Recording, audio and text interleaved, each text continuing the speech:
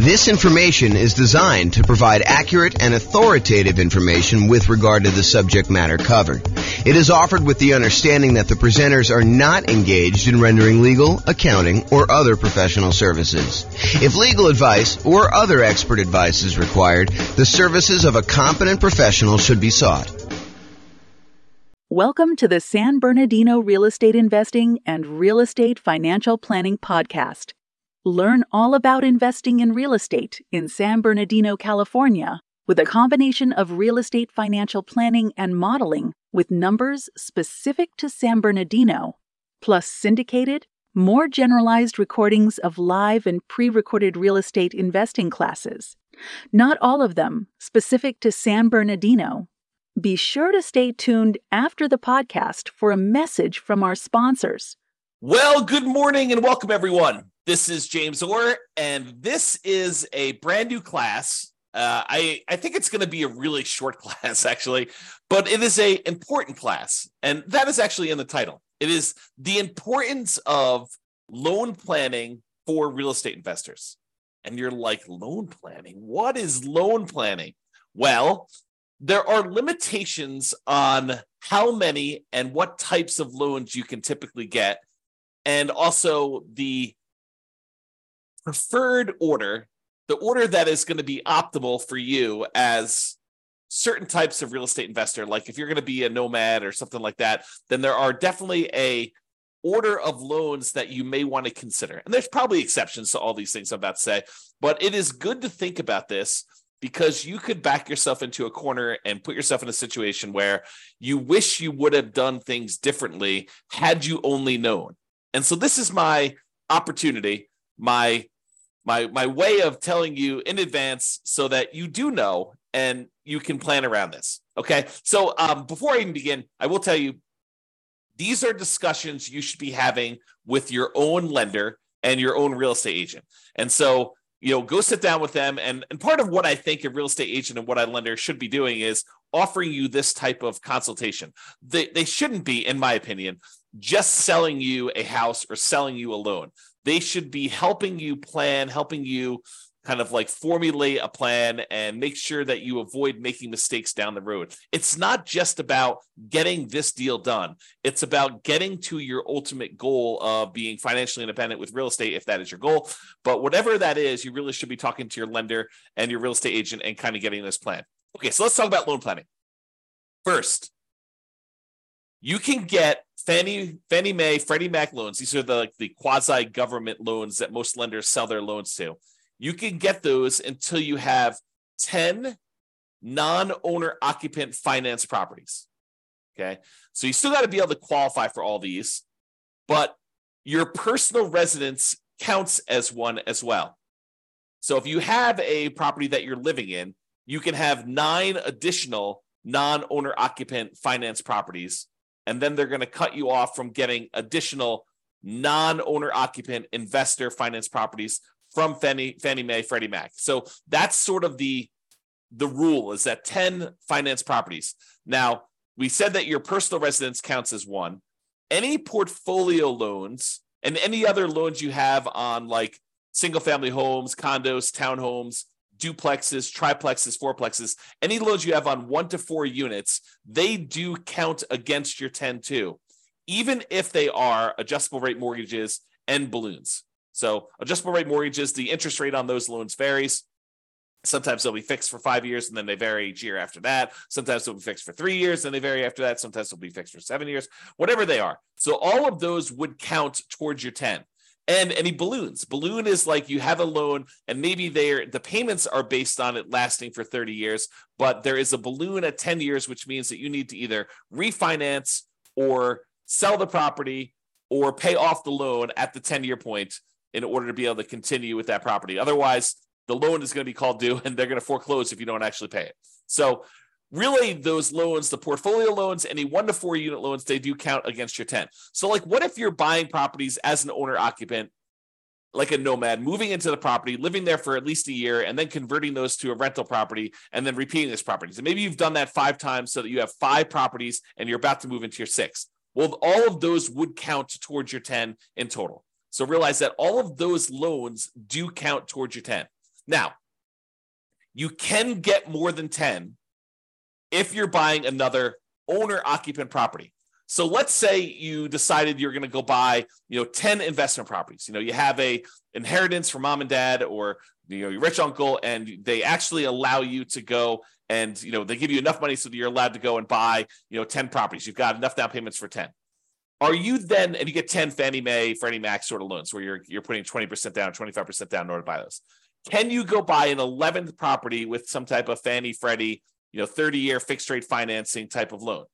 And the answer is yes, you can, but only if that 11th property is an owner-occupant property. You can buy more than 10, but it has to be an owner-occupant property. So you need to be able to think this through about like how many loans you're going to get and what type of loans you want to get. So if you go and you do, and by the way, it's not just number 11. You can do number 15 as an owner-occupant. There's no limit to the number of owner-occupant loans you can get. And you can convert the previous ones you had to investment properties, but you can't initiate a new loan as a non-owner occupant. You cannot get a new finance property as an investment property beyond loan 10. And that's really what we're talking about. So there's really no hard cap on the number of nomad properties that you can do. Now, you still have to qualify for all these, right? Like you still need to have your debt to income ratio. You still need to have the reserves for that. You still need to be able to qualify with your credit score. But there's no limitation on the number of loans you can get that. So why are we even making such a big deal out of all this stuff? Like I went and I told you that there's this 10 number and like it's important for you to think about, but like what is the big deal? Why are we so concerned about these Fannie Mae, Freddie Mac type loans? Well, one of the reasons we're so concerned about them is they are the 30-year fixed rate loans that you could typically get. If you remember when we talked about all the different loan types we can get, conventional loans and VA loans and USDA loans and, the portfolio loans and commercial loans, if you remember, really the concern about a lot of these other bonus loan products that we have, the portfolio loans and commercial loans and all that other stuff, is that they're not usually 30-year fixed rate financing. And so if you are concerned, as I think you should be, at least a little bit concerned about some type of interest rate risk, having these rental properties that all have variable rate loans on them or adjustable rate mortgages on them, are you concerned about rates going up? It's possible rates can go up. Look at what happened in the last year. And if you think, 7%, well, that's really, really high. We're never going to go above that. Well, I think I did some math. This is probably a year ago now at this point. I made a whole new tool for you to be able to put in what the current interest rate is. And then I tell you what percentage of the time interest rates have historically been above that. And right now, I think at like 7%, interest rates have been above that like 50% of the time or more. So realize that we can go a lot higher than where we are today. And if you're getting these adjustable rate mortgages, then you have some type of at least potential interest rate risk. So these 30-year fixed rate loans that you're able to get, the 10 loan spots that you're able to get with these are really, really valuable and really, really important. So you got to be careful about that. And that's why we're talking about thinking this through and doing some loan planning with the help of your real estate agent or your lender to begin with. So after you get to these 10 finance properties, which I'm using 10 to kind of show you that it's like if you're trying to buy another investment property. But as I mentioned, if you're buying another owner-occupant property, you can go above that. But let's just say, after you get to your 10 finance properties, if you want to buy additional investment properties, you're typically using some type of portfolio loan. Portfolio loan, just to recap that class, but go watch the class if you want more information, is a loan that the lender is keeping on their books. They're not selling it to another quasi-government organization. So after the 10 finance properties, you need to get a portfolio loan or a commercial loan, or you get private financing, which we covered yesterday in detail, or you need to do some creative financing in order to then purchase additional investment properties. By the way, the commercial loans, which are typically used when you're buying 5 units or more, they do not count towards the 10.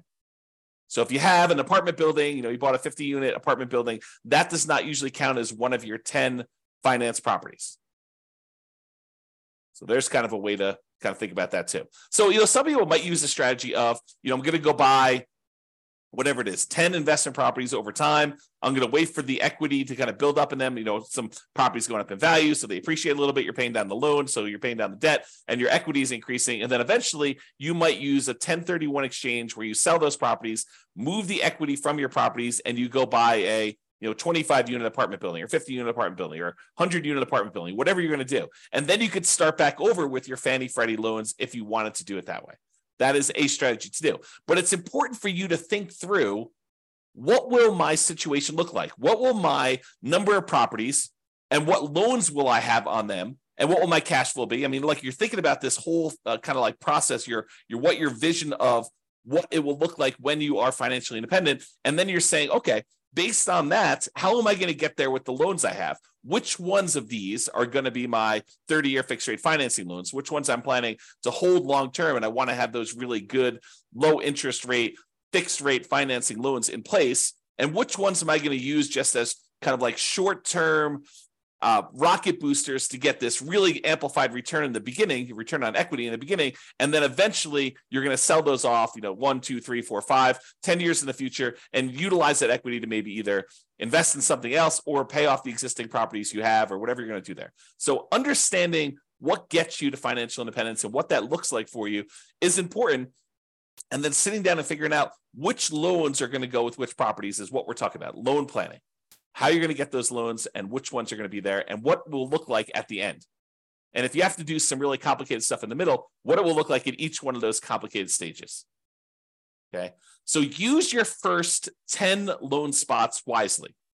These are the 30-year fixed rate loans with low interest rates and typically high mortgage balances, especially if you're doing some type of like nothing down nomad/house hacking strategy, or low down nomad versus house hacking type strategy, where you're basically buying properties with 3% down, 3.5% down, 5% down, or nothing down if you're doing USDA or VA for the first couple ones. So make sure you think through these ones, because they're typically the really high mortgage balance ones, and they typically have relatively low interest rates compared to the other loan products you can get, and they're fixed rate financing. So have a good loan plan and think that through. Now, one of the considerations when you're thinking about this is,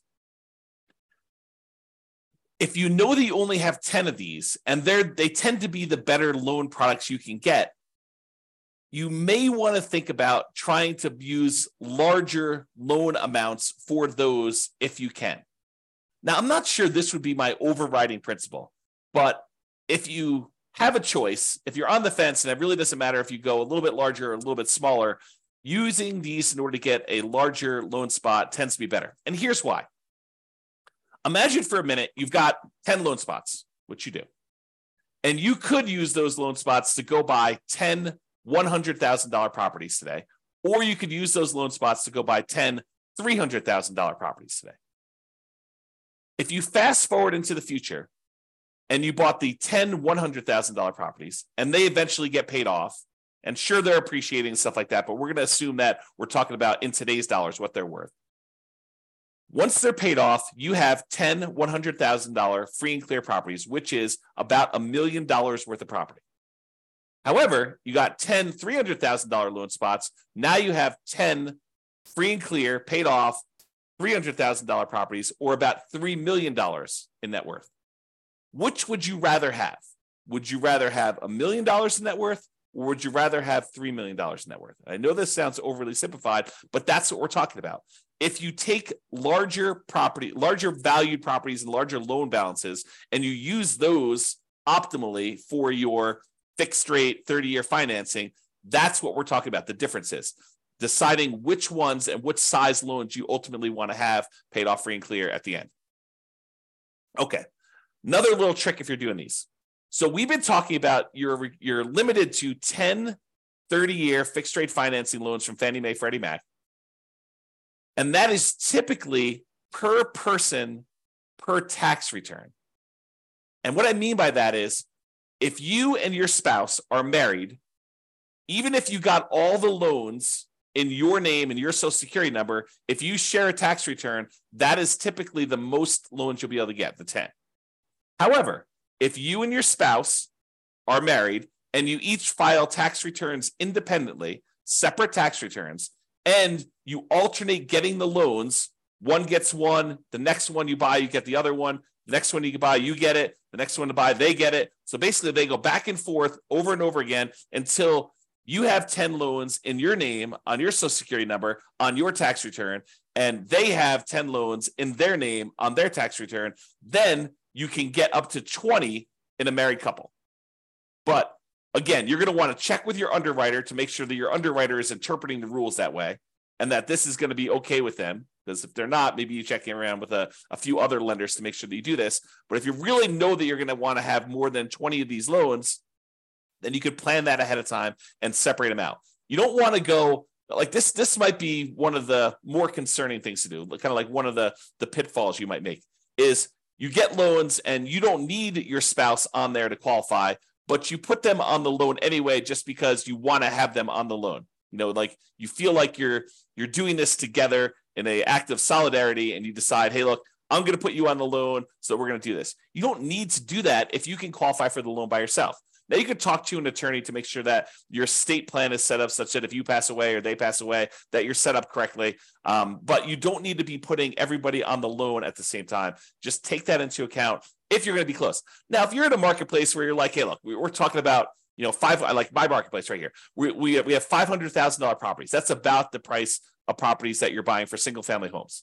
And if you know you need, 6 of those in order to be financially independent, and you're not planning on buying twice as many as you need, then letting them grow for a while and then using the proceeds to sell off half of them to pay off the other half. If you know that you're only going to need 6, then we really don't need to do that complicated loan planning.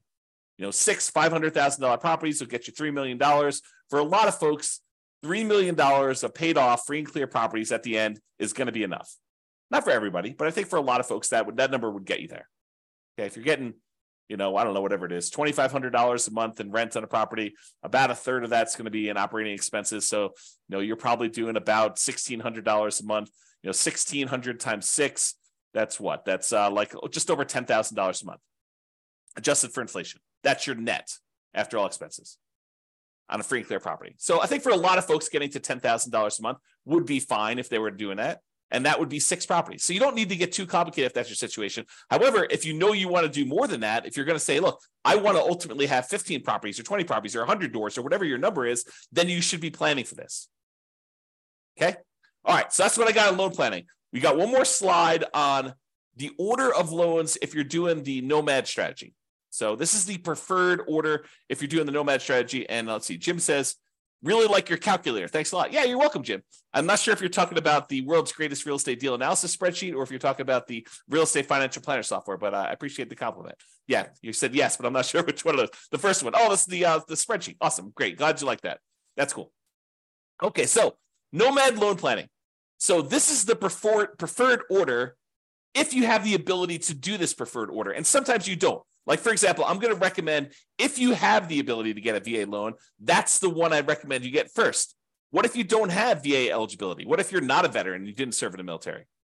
You could consider joining the military and serving and getting that benefit. Or you could just say, hey, look, I don't have VA benefit. I'm going to move on to the next one. That's what I think you should do. So here's my preferred order for doing the nomad real estate strategy with loans. Okay. So if you can, buy a multifamily property, a duplex, triplex, or fourplex with a VA loan. That's a nothing down loan program that you can buy single family homes with, condos, townhomes. Plus, in addition, you could buy a duplex, triplex, or fourplex as long as you move into one of the units. So if you're doing the nomad strategy where you're moving into a property, you're living there for a year or more, and then you're converting that property to a rental, my first loan, the first property you should buy in an ideal world, and I will tell you, it rarely works out that you're able to do this in an ideal world, but I'll talk about that here in a second. So in the ideal world, you do the VA loan first and you buy a fourplex. What if you can't find a fourplex in a reasonable amount of time where the numbers work or that you have, enough of reserves or enough of your VA benefit in order to be able to get that? Well, then think about a triplex. Well, you can't find a triplex. Think about a duplex. Can't do that. Okay, but think about a single family home. Okay, so kind of like move down the line based on what you can find in a reasonable amount of time with the stuff you've got. Then, once you've got your VA property, you live there for a year or however long it takes you to save up 3.5% down in order to get the next property. And then the next one you should move from your multifamily VA property to a multifamily FHA loan. FHA is a 3.5% down loan program. You can buy single family homes, condos, townhomes, and additionally, you could buy duplexes, triplexes, and fourplexes as long as you move into one of the units. So you could do this 3.5% down FHA loan on those properties. Now, why do we do multifamily to multifamily? Because most underwriters are going to give you pushback if you try to move from a condo or a townhome or a single family home into a duplex, triplex, or fourplex. they're going to scratch their head and they may deny you the loan saying, it doesn't make sense. I don't believe that you're going to move into a property. Why would anyone in their right mind move from a really nice single family home into a fourplex? So they may tell you, we don't believe you. We're not going to approve you for that loan. So you may find an underwriter who's willing to make that exception. And as far as I know, there's no hard rule about that. But most underwriters are going to give you pushback if you try to move from a single family home, condo, or townhome into some type of multifamily property. So what we do is we start with the multifamily property and we continue to move from one multifamily property to another because that's not a stretch. Moving from a fourplex into another fourplex, not a big deal. Moving from a duplex into a threeplex or a fourplex, probably not a big deal for most underwriters. So just be aware that we try to do these multifamily properties first, and then we move on to the single family homes. So to recap so far, some type of VA loan, nothing down loan program, ideally a multifamily property with that. Fourplex, threeplex, twoplex. You can't do 5 or above. You can't do those types of loans with VA or FHA. Those are considered commercial loans, and you don't move into those. But for the fourplex, triplex, or duplex, you can do those. If you have to do a single family home, condo, or townhome, then do what you have to do. But if you can, we probably prefer a duplex, triplex, or fourplex. This is part of that loan planning, getting the big loans up front for these long-term fixed rate financing, right? So multifamily VA first, duplex, triplex, fourplex, then do a multifamily FHA next, duplex, triplex, fourplex ideally. If you have to do single family home, condo, or townhome, do that. Then after we get through those, then we move on to conventional financing, or in some really rare exceptions, if you've lived in the FHA loan long enough or the property values have gone up fast enough, sometimes you can refinance the FHA loan into a conventional loan, then do another FHA loan as well. So sometimes you can only usually have one FHA loan at a time. So sometimes when you have enough equity, you get 20% of equity, maybe you bought it at a big discount or some combination, you bought it at a discount, property values have gone up, you paid down on the loan, and now you're looking at 20% of equity in that property or 25% of equity in that property. You might be able to refinance out into a conventional loan. Then you freed up your FHA loan spot again, and you could repeat the process and buy another property with FHA. It's unusual to be able to do that. And similarly, I didn't mention this, but I probably should have. Similarly, the VA loan is not limited to one loan. It's limited to a certain dollar amount. So you have a certain dollar amount of benefit. And so if you're under that benefit that you could use, sometimes you could use that benefit again and buy a second property with the VA loan as long as your benefit there. Go talk to your lender to find out what the benefit amount is and how that works in your local marketplace. They'll explain it to you. Okay. So VA loan, FHA loan, conventional loan, and then we're typically using the conventional loan with either 3% down for the first one, which is really hard to do once you have multiple properties, or more likely you're going to do 5% down conventional loan products, and you're going to buy as many of these as you want because there's no limit to the 10 you can do. Like when you're doing owner occupant, you can go above 10. If you're doing non-owner occupant, if you were going to try to put 20%, 15% down with PMI or 20% down and buy these and not move into them, you would be limited to 10. And the FHA and the VA loans that you already have would count toward those 10. Okay. So that's why we do it in that order. Now, owner occupant financing, what we've been talking about, moving into properties, you must move in. Now, there are some people that are going to listen to this. And they're going to be like, James, I'm going to improve on your nomad strategy.